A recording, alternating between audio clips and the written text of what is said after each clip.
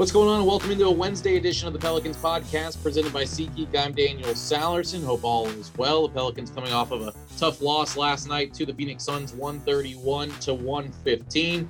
Pelicans will have a couple days off, and then will be probably playing their biggest game of the year as they take on the San Antonio Spurs on Friday night to start a 3-game road trip. We'll get to that a little bit later on the show. We want to welcome back in Keith Smith, now a friend of the program, making his second appearance here in the last couple of months, contributor to Spot Track, Celtics blog, and Front Office Show. You can follow him on Twitter at Keith Smith NBA. And why we have Keith on today is not only to talk about the Western Conference play-in race, but if you follow him on Twitter at Keith Smith NBA, he posted a document yesterday about how to watch the NCAA tournament as far as draft prospects are concerned. I think that's a big point of topic here, as March Madness has already begun with the play-in games yesterday and later on today.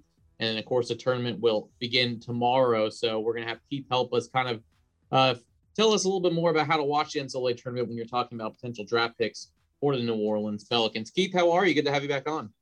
I'm doing well. Thank you for having me. I appreciate it. Yeah, absolutely. So I was trying to dive deep into that document that you made. How long does that take you to put something together like that? I promise I'm not saying this to toot my own horn, but I'm pretty handy with that kind of stuff. So that was only probably, maybe it was an hour's worth of work by the time I got the players in there and then went and found the schedule for the games and those kind of things. But yeah, I love the NCAA tournament, but I'm not a huge college basketball guy. I just don't have time covering the NBA to, get invested. So I'll pop in and out of the bigger games and the prospects, but the tournament's just, if you don't love the tournament, I can't be friends with you. That's just, the reality. Oh, absolutely. Here, we'd have to turn this off if no one liked March Madness here. So when you're making this list, how do you begin? Because you talk about there's teams in the mid-majors, and then there's, the big conference teams that have players they want to watch. How do you begin that list to compile all those players that could potentially be in the NBA? Sure. Yeah. The players part that's kind of over several years. So what I do is each year I comb through all of the draft evaluators that I really trust and think are really good at this, plus the people I talk to with teams, to get a sense of, who are the guys to watch and those kind of things. And then I just add them to the list. So sometimes it's, when they're still maybe a freshman and they haven't even played that much, and I'll just plug them onto the list and just keep updating. And then as it goes, if they're drafted, obviously they get removed, or, if they really fall off or something like that, then I'll go back and take them out. But that's my kind of start of the season process. And then as the year goes along, I just keep up with those top 100 rankings for the most part, because mock drafts are good, but that's only going to give you somewhere between generally 30 and 60 players, depending on if it's first round or second round inclusive. And I really want to get in a little bit deeper. So I'll go through that. And then when the tournament comes around, then it's becomes a little bit easier. Like I said, then it's just pull those players over that actually made the tournament. This year, it's really exciting because most of the top prospects made the tournament. Sometimes might be 2 or 3 guys in the top 10 or 15 that don't, but this year it's really exciting that the guys who aren't in the tournament are guys who aren't in college basketball. So then that's how I'll build it out. I also use that as kind of, those are the guys I want to check in on when I have time. A lot of times it's nice. College will play those afternoon games on the weekends and those kind of things and be able to pop in. But yeah, that's how I put that list together. So when you're watching these games and you're watching these particular players, how are you watching the game? Are you really focused in on those 2 or 3 guys that potentially could be in this game? Are you watching the team as a whole and then just kind of seeing how this guy develops? Or I guess, how are you watching it as far as prospects are concerned during the games? Yeah, that's a really good question. I generally will focus on the players themselves, but then if it's a really close game and it's going to be an upset, I get caught up in it too. I always remind everybody, first and foremost, I am a fan of basketball. I love that more than just about anything else in the world. So I get caught up too. And then it's kind of like, oh shoot, I forgot to watch. But I'm kind of maniacal about it. I'll DVR games when I can, and then I'll go back if there's something I missed to catch or something like that. I generally reserve that for NBA games, but I'll do that during the tournament, especially when you might have 4 or 5 guys playing at the same time. Just the nature of the way the tournament schedule is. So I will focus on those players because I'm trying to use this as my opportunity to, on the biggest stage, what did this guy look like?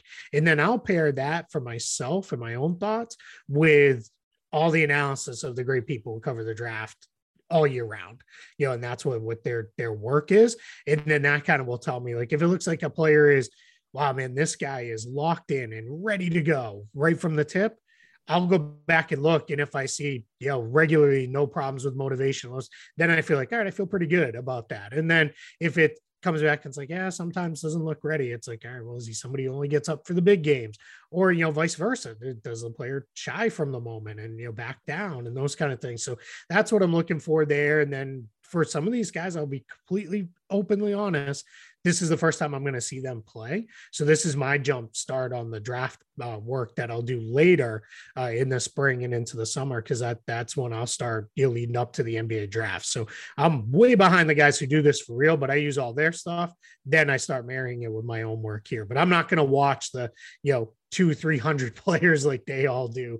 I'm going to focus on these guys here. And then the top, generally I try to see the top 75 to 80 guys as much as I can.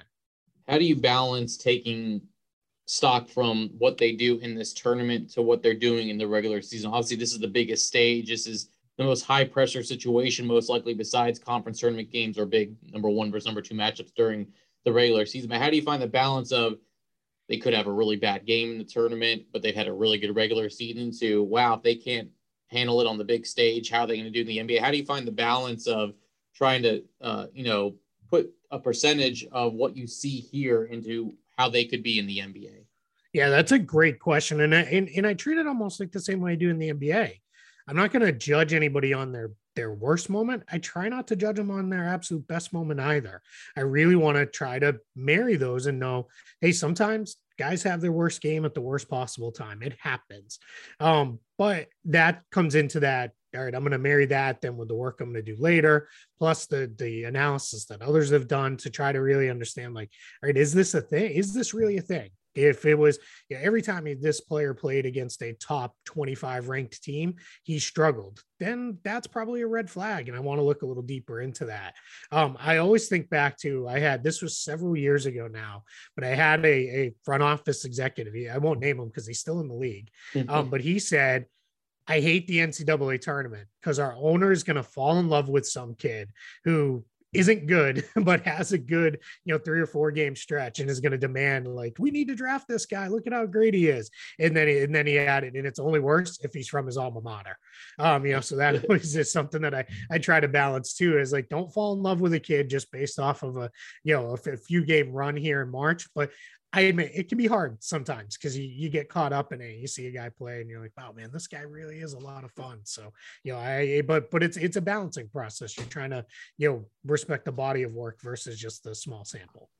For those, whether it's a diehard NBA fan listening here or a casual fan that does want to maybe pay attention more to certain players here throughout the NCAA tournament, maybe doesn't have a dog in the fight as far as a college or a team, what would your best advice be for them just to watch and maybe try to observe what they can take away from watching potential first round, second round picks for your favorite team?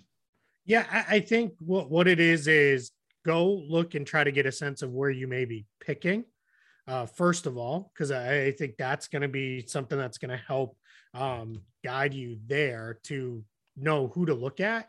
And then on that list, and it's on my Twitter account, I have every player's top 100 rank. Now, that's not the same as a mock draft rank, right? Because a guy may be top 110th, but he may be a center, and a team picking 8th may really need a center. So they may slide him up their board and those kind of things.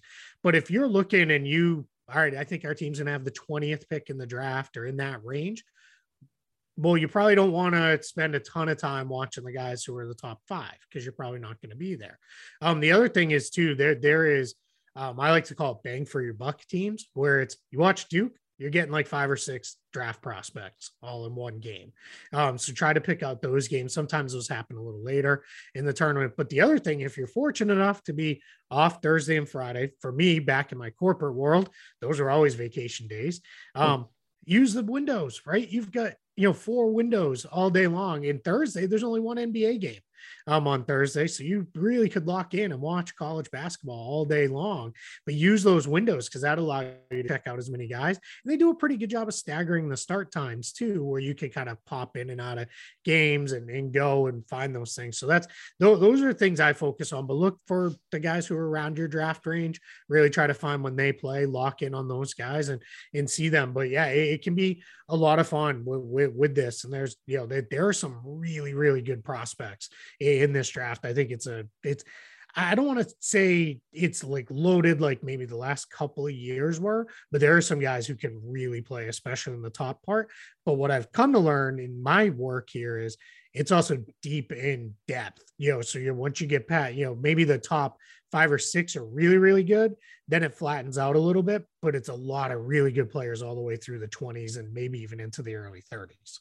Some great advice there. Before we move into the NBA, I saw one of your tweets yesterday that really brought up a great question about how to fill out your bracket. Do you start with one quadrant? Do you work on that all the way to the final 4? Do you do by round and go first round for everyone and then turn back around? Did you ever get a consensus on what other people do and kind of how do you fill out a bracket? Yeah, there really wasn't a strong consensus. Some people do it round by round. Some people do it. Most people seem to do it region by region. So they'll, as you said, they'll grab that quadrant and then go through that way. A handful of people replied and said the way I do it, and they said, and I've actually done well in these bracket contests, is they work backwards. So they pick a champion and then work backwards through it and then just kind of go. And their thought process is the first round games are generally in most of these scorings are like worth a point apiece. So while it feels great to nail that 14-3 upset, it's only worth 1 point. You really want to make sure you feel confident in your champion. So I thought that was fun. For me, I do it the way I've done it forever. I always do my initial thought one, which is I look at it and I'm like, okay, here's all my initial thoughts. Then I do one that is just kind of, I root for the New England schools because that's where I grew up. Mm-hmm. So I have them going way too far in the tournament. And then I'll do one with my wife and daughter where we'll just have some fun with that. My daughter tends to pick on like, all right, it's Bears versus Eagles. Who would win in a matchup between a Bear and an Eagle? As she gets a little older, she knows some of these schools now. So she tends to, I like that school. Maybe I want to go to college there. So she'll pick them and those kind of things. And my wife is she's from Ohio. So she tends to gravitate towards those schools. So we have a lot of fun with that. That's our own internal little contest here in the Smith house. Love it. Love it. Let's focus on the NBA now. We had you on, I believe it was like a few weeks ago here, talking about the Pelicans and the play-in races. They were just, basically catapulting, getting into that number 10 spot where they are right now, but hanging on by a thread. They started off post All-Star break, 4-game winning streak, looked like they couldn't be beat. And then they were beat 4 times in a row, including a really tough loss to the Orlando Magic. And then now bounce back win against the Rockets and lose to the Phoenix Suns last night. So when you're looking at the standings and looking at where the Pelicans are, you see what the Lakers are doing, where they are struggling right now. It seems like the Pelicans have been able to get a little lucky with the Blazers and the Spurs losing a few games here. When we talked before, we looked at the Pelicans' chances of making that play in. Has that changed for you as far as what you think they might do as far as getting in or not getting in? Has your perspective changed on them since the last time we talked? I don't remember exactly where it was, but I'm sure it has because I feel a lot better about them making the play-in tournament now than I did before. I actually think that if they don't make it, it's probably going to be a slight disappointment.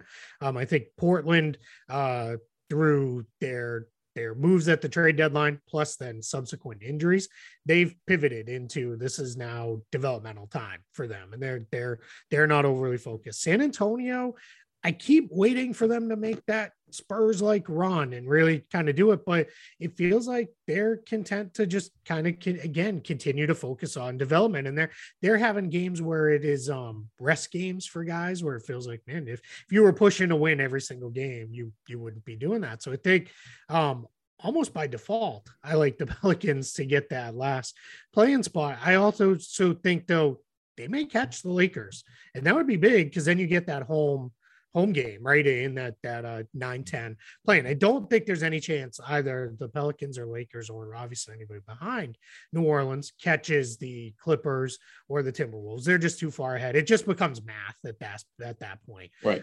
But I do think the Pelicans can put themselves in a position, provided they get healthy, right? They've got to get some guys back. But provided they get those guys back on the floor, I think they can win that 9-10 with the Lakers. And then I think they're going to be frisky in, against either Minnesota or the Clippers. I think it'll probably be the Clippers that loses in that 7-8 matchup. So then let's see, because then it becomes, a playoff spot on the line. But I do think that they've got a chance to be, make a little bit of noise here, because I just kind of like the way the pieces fit together now. And that's obviously without having seen Zion, but it's me even taking that out of the mix.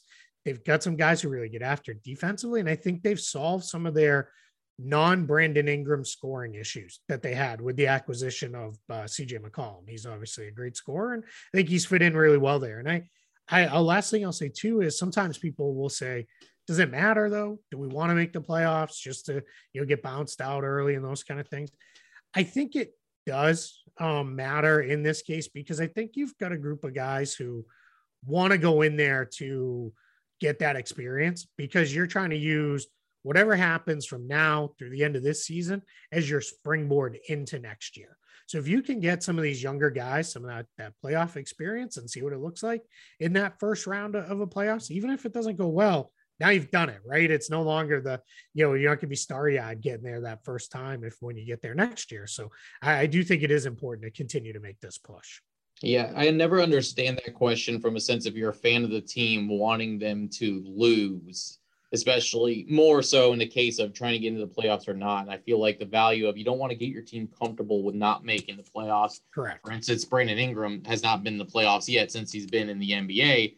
You want him to get that first taste this year, and then hopefully progress from them. So I get it if you're already eliminated and draft picks are on the line. Oh, yeah. But still, I think it's just crazy to me whether you want to make the playoffs or not. Why wouldn't you want to see, even if it's an 8-1 matchup? One, it's happened before, we're an 8 being the 1, but just to see where you stack up if you're in this rebuilding process and trying to see your team grow, why not see how Herbert Jones does against the Phoenix Suns in a 1A matchup, how Jackson Hayes handles the pressure. I mean, these are all going to essentially be playoff games down the stretch for them, but it's crazy to me sometimes people propose that question. They've asked me that on our post-game show is, wouldn't you rather just see this team get in the lottery and get that pick? I'm like, no, because one, that pick is going to be 13 or 14 anyways if you're one of the last teams that does not make it in, and you rather see your team get that playoff experience. Even these playing games, who technically don't count as playoff numbers, are playoff games for this team. So I think getting in is huge for this team. Yeah, I completely agree. I think I always go back to, I look at it as teams don't generally make huge runs in their first time through the playoffs. Now everybody's going to point to the Suns last year. Different story though. I mean, you had Chris Paul. That's a little bit different. If you got anybody who you want to say, hey, lead a young team through their first playoff run, it's probably Chris Paul's on your list of 4 or 5 guys. So I think what happens though is get there and like you mentioned, Brandon Ingram, get him in there and see what it's like to play the same team 4, 5, 6, maybe 7 times in the span of 2 weeks. And what is it going against that same guy? How do you have to develop your counters? How do you playoff series are always about the adjustments, then the adjustments to those adjustments. How do you rework your mindset as you approach these things? I think that is so important. Then you mentioned like guys like Herb Jones, what does it look like in the playoffs? Because everybody says it's completely different, right? Every single NBA player you talk to says, man, I wasn't ready for that first playoff game. It just was a whole different animal to it. And then the last thing I'll say is, if you're looking at it as eventually, right, you want to beat the Phoenix Suns, and that's the level you want to be at, why not get a look at it now? What do we need to do? What is it we need to go get? How do we need to change the way we play? How do we need to do that to compete with a team like that at the top of the conference?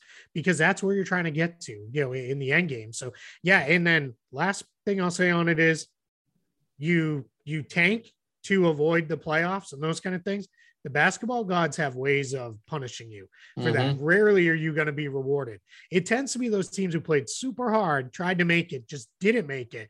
Those are the ones that, in my history, maybe I'm imagining this and being fanciful about it, but that's the ones where it's like, oh man, look at the lottery luck that jumped them from 13 or 14 into that top 4 because they played really hard and they're rewarded for that. So yeah, I don't like the idea of when you have a chance, go for it, try to make it, because it's just, it's gonna be worth it in the end. Yeah, I kind of think of that with the Pelicans, or back when it was the Hornets with Monty Williams, and again, all of his teams played hard, and they ended up finishing with the 4th worst record, and ended up getting Anthony Davis in that because they were still winning at the end of the season. So yeah, I'm a karma believer, so I think some of that works out in ways for the draft lottery. So absolutely, this has been a great conversation with Keith Smith, again, contributor to Spot Track, the Front Office Show, and Celtics blog. You can follow him on Twitter at Keith Smith NBA, and check out his guide to watching the NCAA tournament, which is underway now, but the main course gets started tomorrow. It's 2 full days, Thursday and Friday, of basketball from, for us here in the Central Time, basically 11:30 all the way until deep into the night. And thank God I have a TV in my office here, Keith. I really appreciate it. Enjoy the tournament like we always do, and we hope to catch you down the road. I appreciate it. Thank you for having me. There he goes, Keith Smith. Follow him on Twitter at Keith Smith NBA, Spot Track, Celtics blog, Front Office Show. 82,000 followers, way more than I do. And again, look out for that guide that can help you out. There's even some including the play-in games tonight between Rutgers and Notre Dame. So yeah, make sure you look out for that, and enjoy the March Madness begin tomorrow. Obviously, we won't have a podcast for you tomorrow. We'll have one on Friday, but enjoy it just for your brackets. I'll already wish you all luck on your brackets. Hopefully everything works out well for you and you're not ripping them up after day one. We have a great podcast for you on Friday. The great Antonio Daniels, Bally Sports New Orleans television analyst, and we're going to kind of change it up a little bit. I know this is a Pelicans podcast, and for one of these podcasts, we're going to talk probably a little more Spurs than you would like, but I think for good Reason, at least in my opinion. Greg Popovich became the winningest coach in NBA history. Of course, Antonio Daniels played for Greg Popovich when he was with the San Antonio Spurs. So I think for an NBA history standpoint, kind of want to hear some stories from Antonio, what it was like playing for Pop. I think you see this kind of rough exterior from him when he talks to the media and stuff, but I feel like there's a really genuine good man inside, and I think Antonio will attest to that too. So we're going to have Antonio on Friday. Jim Eichenhofer will pop on afterwards as well, and we'll talk about the Pelicans and Spurs, and probably the biggest game of the year, as the Pelicans are 2 losses ahead of the Spurs, but right now they hold the tiebreaker. The Spurs have won both games this season so far. There's still 2 more matchups, but I wanted to bring Jim in as well to talk about this play-in race because it could dramatically change from today until Friday. The Lakers play tonight against the Minnesota Timberwolves, so we're all Minnesota fans, and we'll see what the Blazers do here as well. 13 games to go. Buckle up, baby. It's going to be a lot of fun, and so we'll bring you another great podcast on Friday, as the Pelicans will take on the Spurs Friday night at 7:30 p.m. Central. Big thanks to Keith Smith once again. Again, enjoy the madness that begins tomorrow. Hope you all have a great rest of your Wednesday. And until Friday, I'm Daniel Salerson. Thanks for listening to the Pelicans podcast presented by SeatGeek.